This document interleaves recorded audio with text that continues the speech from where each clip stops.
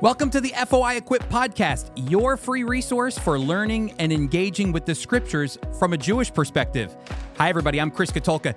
You know, the scriptures tell the story of God's chosen people and his plan to bring salvation to the whole world through Jesus, the Jewish Messiah.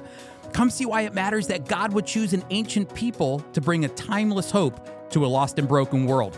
Now, listen, I want to encourage you to go to foiequip.org to sign up to be on our mailing list. You're going to receive vital information on how you can join our free live online FOI Equip classes. Now get ready. Join our expert staff on the FOI Equip podcast as we teach the scriptures, unravel the colorful world of Jewish culture and customs, reveal God's prophetic plan, and so much more. Now enjoy this teaching from FOI Equip.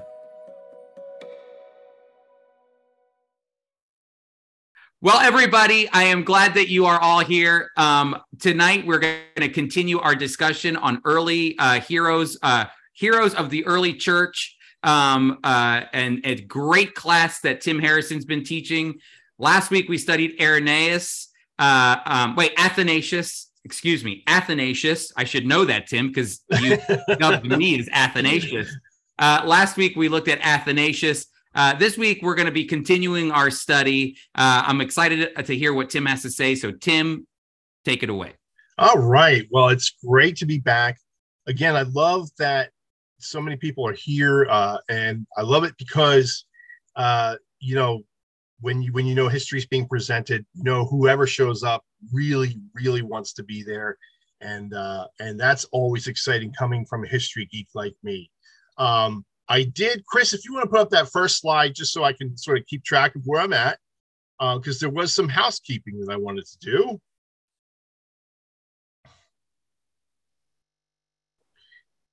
First of all, we are going to be talking about Maximus the Confessor, but a gentleman brought up a really good point last week, and I addressed it a little bit, but I just wanted to take a little bit more, and that was talking about how pervasive was allegorical interpretation of the Holy Scripture. And one of the things I said was it sort of depended on where you came from, because it was more allegorically interpreted in the West. And basically what I mean by that is everything west of the Adriatic Sea. And in the East, it was sort of translated more literal. However, whenever you have things like the church replacing Israel, that is a sign that allegorical interpretation has taken place. And you kind of do find that empire-wide, although not all of that was because of a determination to erase the Jews from history. One thing we have to remember is that a lot of the early church were made up of Jews, and they saw their Christianity as just a continuation of their Jewishness. They didn't even necessarily view it as a new religion. They just viewed it as Judaism evolved.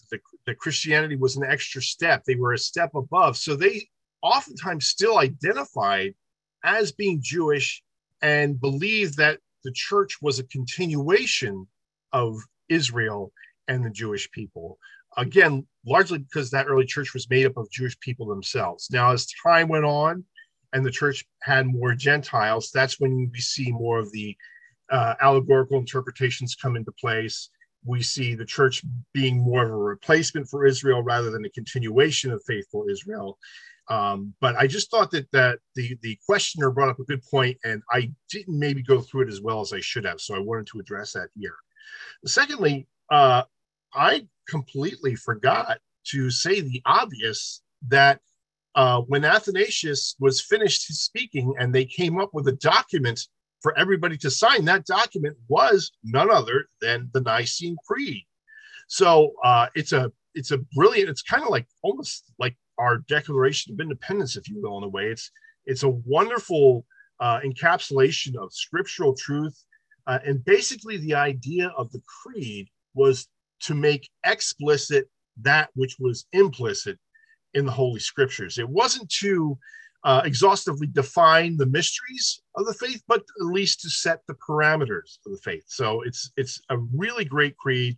If you've never read it, I would encourage you to do so. And thirdly, and this was just something I thought about, and I didn't even get a chance to get on the slide, but Steve asked a great question. Steve Herzig asked a great question. Why study church history? And, I thought about that a little bit more, and I realized that one of the reasons why I think it's important for us to study it, not only to see the faithfulness of Jesus Christ, but also so that we, as modern day believers, can claim that.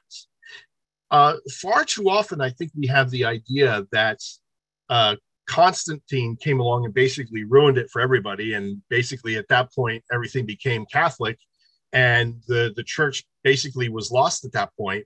Sometimes we push that point back even further and say, well, basically, as soon as the Apostle John died, the entire church fell into heresy and was lost. But, we have to remember that Jesus Christ said that he was going to preserve his church. And a lot of our differences aren't so cut and dry. And a lot of the differences that we see today took quite a long time to come about. So as a result, I think it's important for us to study church history and realize that our church history doesn't just end with the Apostle John and then all of a sudden restart again with Martin Luther tacking up the 99 Theses. We can claim a lot of church history, and I think that that's important so that we can understand where we came from and what our brothers and sisters in the Lord fought for. So with that, let's go to our next slide, I should say, Christopher, and let's see if we can keep me on track here.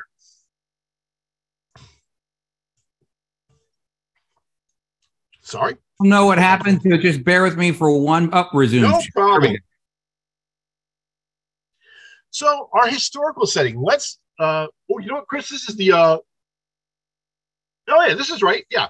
It says Constantine 325 AD. That was my fault. It is not Constantine's empire. This is the empire of Heraclius. So forgive the unprofessionality there. But if any of you remember the map of the Roman Empire from last week, it shrunk a little bit by this time. The Roman Empire was ruling a little bit less worlds, although in spite of the shrinking, Christianity was actually spreading so that a good deal of that which is pictured in white had already been touched by Christian evangelists around the world. So let's go ahead and leave that slide behind. Let's talk about some issues of the day. Let's set the stage. And one of the things that I feel like is important to do is that is to set the stage and realize that at this time there were certain things going on. East and West were growing further apart. There were more and more cultural differences, even in the Roman Empire itself. Just little things at first that grew into bigger things. For instance, in the West, you were in the far West, like in Rome and Italy, you were already starting to get some odd mandates, like certain priests were believing that they couldn't be married anymore, whereas that was not an issue in the East. So you had little things like that. And also were experiencing the first uprisings of Islam in the Middle East, which would be a major problem for the Roman Empire in the near future. And lastly, we talked about whack-a-mole. Our heresies, it's like a game of whack-a-mole. You whack one down and another one pops up over here. Somebody brought up Jehovah's Witnesses, and I was like, yeah, that's Arianism. So again, we whacked the mole of Arianism, but it popped up over here as Jehovah's Witnesses. Well, there was a new heresy in the church. And I just wanted to wax poetic a little bit here. And I was thinking today of how lately it seems like there are so many downfalls in Christianity. And it reminds me so often of, I think sometimes we get wrong where our battleground is and where we struggle. But because we fight against our fallen nature, we fight against our fallen will. And it can feel like an unequal struggle, yet it's important to realize that there's hope and there's help. And what we're going to do is we're going to see how Maximus today attempted to guide the church with issues of the will and with issues of nature, and help us to better understand the fullness of our salvation. And that's really where we're going to see our hero today come to the rescue, I think. And good timing, Chris. So I would like to personalize history. I'm going to say it again. I can't overemphasize that. Because if we don't, I feel like we get the danger is we get overloaded with information. This date, that date, this controversy, that controversy, and it really, things start to get lost. And we forget that we're dealing with people, with actual people, with our brothers and sisters in Christ. I mean, look, I could easily go all academic here and talk about how Maximus the Confessor debated the proponents of Monophysitism and Monothelitism in 635 AD, and I could just watch all your eyes just start to glaze over. What does all that mean? Because it doesn't mean anything to you.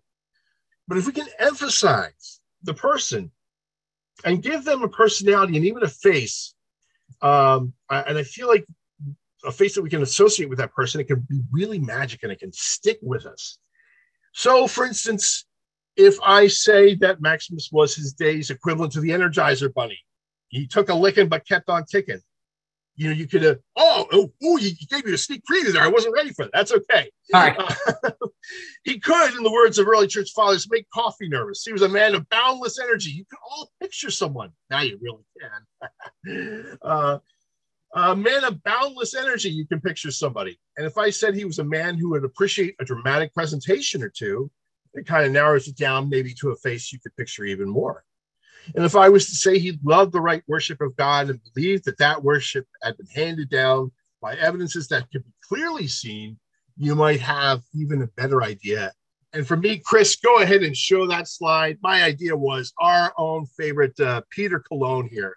Talk about a guy who's a gentleman and a scholar and loves drama. I don't know if you've seen any of his cinematic works, but he's really heavy into the cinema. He's really heavy into reenactments. And this guy, he has had to deal with so much and illness in his life, and yet he just keeps on going. So congratulations, Peter, if you're out there. You're starring as our Maximus the Confessor. And this could be a label I could stick with you for a while, because when I gave this as a devotional for Friends of Israel, we chose our John Wilcox as a stand-in, and every once in a while he still gets called Maximus. So Peter, congratulations. You've made the big reel. You're the big star for today. So Chris, let's go to that next slide. Let's talk a little bit about our Maximus. First of all, what a great name is that? It's just awesome. Timothy just sounds kind of boring. We talk about Maximus, that's just manly and great. And it's like the gladiator. Yes. And so our friend Maximus was born in the late 6th century of Rome. He was born during a time when the empire was going through some cultural changes. Christianity had been authorized as a religion now for almost 200 years. He was highly educated. He had extremely influential parents who were able to get him into the best schools. And it appeared that he was on the fast track to being in the aristocratic elite when he all of a sudden became burdened for the ministry. And he became especially interested in preaching and in the right worship of God. And he even made career sacrifices. He sacrificed a promising career in the aristocracy. He sacrificed riches, and which was a good thing, because he became active in ministry, just as what I like to call rebranded history was invading the church. Again, it's that whack-a-mole. One, you get one down and another one just pops up. That's good. That's our word for the day, whack-a-mole. So he became active in ministry just as a rebranded heresy was invading the church. So Christopher, let's go to that next slide. So let's talk about the heresies, because a lot of these heresies have some things in common, especially in these early days. One is they really seek to appeal to the intellect. And it's not that the intellect is bad, but they appeal to it in a way that kind of eliminates mystery. And they want to be able to explain everything. And you know what? There's just some things that are going to be really, really hard to explain, and that we need to accept that there's going to be mystery. Now, these early heresies basically were all trying to do one thing. They were trying to fully understand, and I really should say articulate, the incarnation. These two specific heresies were called Monothelitism and Monophysitism. Monothelitism taught that Christ had one will, the divine. Monophysitism taught that Christ had one nature, the divine nature. So in a way, these heresies were kind of ignoring the humanity of Christ. And unfortunately, as a lot of these heresies have, while we don't have one central villain this time, there were lots of guys who were teaching this because they were able to make sense of it. And a lot of people were accepting it because, again, they were able to make sense of it. In fact, it spread so quickly that soon, as I say there, it reached all the way to the top. Even the emperor accepted it. And again, it was the point, the heresy was maintaining 2 points: that Christ had one nature and one will, the divine nature and the divine will. Well, it's safe to say these heretics would in fact meet their match in the energetic Maximus the Confessor. But you have to understand, these teachings had really made their way everywhere. I mean, if the emperor was buying into it, you know that these teachings had caught on fire. So if we could go to the next slide, please. So fortunately, Maximus, as they say, Maximus Peter Cologne fights back. He proved to be a very dramatic preacher. He was great at delivering a stellar sermon. He used his flair and education.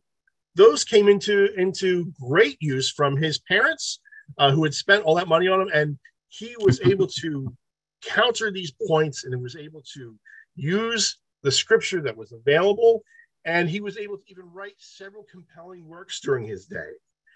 And his main point, and indeed one of the reasons why he has the name Confessor, was that he confessed that Christ was like us in all ways, except without sin. So he's quoting from Holy Scripture there. And that was his main point that he was trying to get across here in the early days, that Christ was like us in all ways, yet without sin. And what he wanted to do there was teach that the heresy was wrong. And let's dig a little bit deeper. Chris, can we go to the next slide, please? Okay, I went too quickly. Chris, you did go to the right side. But these heretics, well, let me just go from where I'm at because it works. The heretics were unable to out-argue Maximus, okay? They didn't have the intellect to do it, and they certainly appeared to not even have scripture to do it because they were coming up against that very solid declaration by Maximus there. They were unable to out-argue him. So what did they do? Well, unfortunately, for Peter Cologne, this is when we need our FX department to come in, our special effects for the movie, because in anger, they mutilated his mouth so that he couldn't talk, and sadly, they cut off his right hand. And sadly, they exiled him. And after that, to kind of sort of finish the deal, they basically started persecuting the faithful, those who had listened to Maximus, those who would turn back to what the true faith was. So that it was a sad time for our brothers and sisters in Christ who were just trying to believe what was right. It was tough because you had two very popular heresies that were out there. Let's go to our next slide. So even though our heretics strike back, we have, as I love to call him, Maximus the Energizer Bunny. And this is where I see that spirit of Peter Cologne coming through. Because you know what? In spite of these crippling ailments that had been inflicted on him, just like our Peter, he lost no vigor. He kept on going. He kept the lick, he took a licking and he kept on ticking. You remember the Energizer Bunny? We're all dating ourselves here. Would keep going with the drums. Well, that's how I'm picturing Maximus. He just keeps going. In fact, as you see there in the heading, he learned to write with his remaining hand.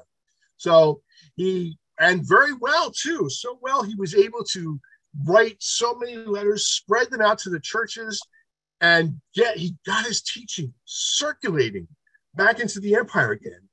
And he had faithful followers who were carrying his teaching to all parts of the empire, getting the right words back into churches. So let's take a look at the next slide. Let's look at the Confessions of Maximus, because he had evolved his theology. He had expanded it now as he was beginning to articulate it and really to try and fight these heresies. So one of the things he did was, again, he appealed to Scripture himself, and he showed the struggle of Jesus and his human will. We all remember that part in the Scripture where Jesus says, "Not my will, but thy will be done." And Jesus had a struggle. That was his human will struggling there. His divine will obviously didn't have that same struggle, but his human will did. Okay. And again, hearkening back to that scripture that says he wasn't always like us, yet without sin. And finally, he established the maxim. And this is, I really want us to look at here. He established the maxim of that, and this is kind of fancy talk here, but bear with me. That which is not assumed cannot be redeemed. That which is not assumed cannot be redeemed. Okay, what does that mean? Well, basically, what Maximus meant was, if Jesus didn't take it on, it wasn't redeemable. Now, when we look at all the struggles that we have, we need a comprehensive salvation. And that's what Maximus wanted to show us here, that salvation was comprehensive. What do I mean by that? Our salvation is full. See, and I think one of the reasons why this is really fitting for us today is, one of the things I've noticed as evangelicals, and I think this is a good thing, you tend to focus on the declaration of righteousness. We focus on the courtroom setting of salvation, and it's a very forensic view of salvation, and we kind of forget that our salvation is a multifaceted salvation. Because do I need to be declared righteous? Absolutely. But there are other things I have that need saving too. Paul said that we are being saved mind, soul, and spirit. Does my body need salvation? Yes, absolutely. Does my mind? Yes, absolutely. How about my will? Does my will need saving? Yeah, my will definitely needs saving. Does my human nature need saving? Yeah, it actually does. Yes, my will and my nature both need to be redeemed.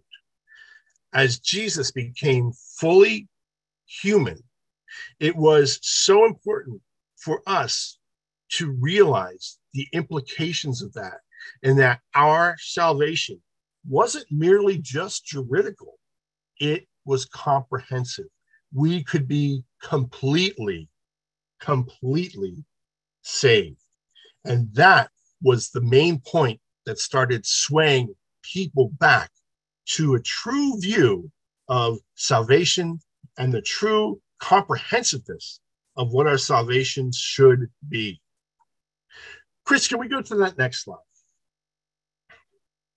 Let's look then at his legacy.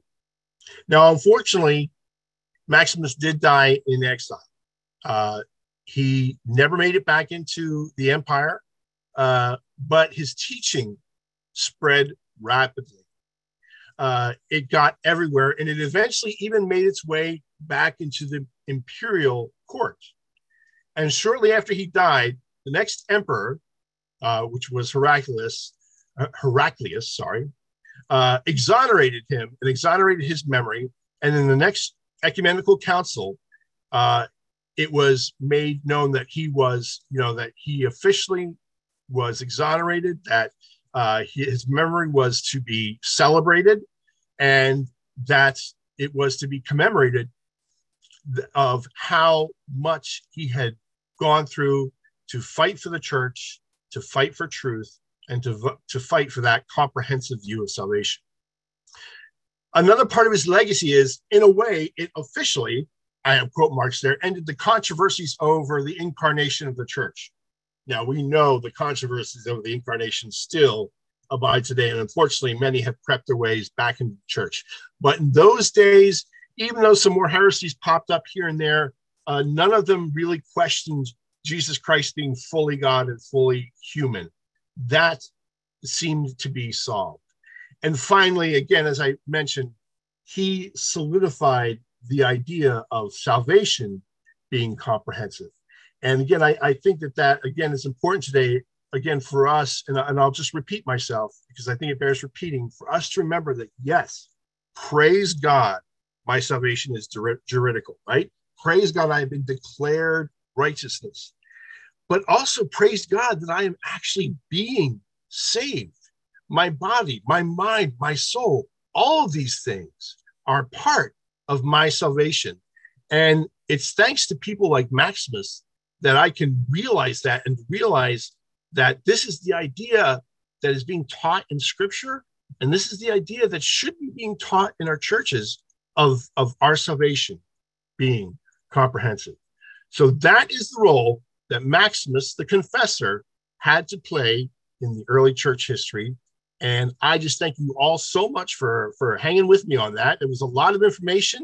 It was a little bit shorter than I intended. I talked kind of fast, so I'm definitely open to questions. But I just hope that you all were blessed by this and blessed by the idea. And if I could just leave you with the one thing, it's remembering the idea of our comprehensive salvation and tying that to the maxim of Maximus, which was that which is not assumed cannot be redeemed. Thanks, Chris. Thank you for listening to our FOI Equip podcast. Again, I want to remind you to go to foiequip.org and sign up to be on our mailing list. We'd love to see you at one of our free live online FOI Equip classes. Also, be sure to listen to our other podcasts like the Jew and Gentile podcast, hosted by yours truly and Steve Herzig. Also, the Gesher podcast, hosted by Ty Perry. You can find out more ways to get involved with the Friends of Israel Gospel Ministry by visiting foiequip.org. FOI Equip is an outreach of the Friends of Israel Gospel Ministry. We are a worldwide evangelical ministry proclaiming biblical truth about Israel and the Messiah while bringing physical and spiritual comfort to the Jewish people. Hey, thank you so much for listening. We'll see you soon.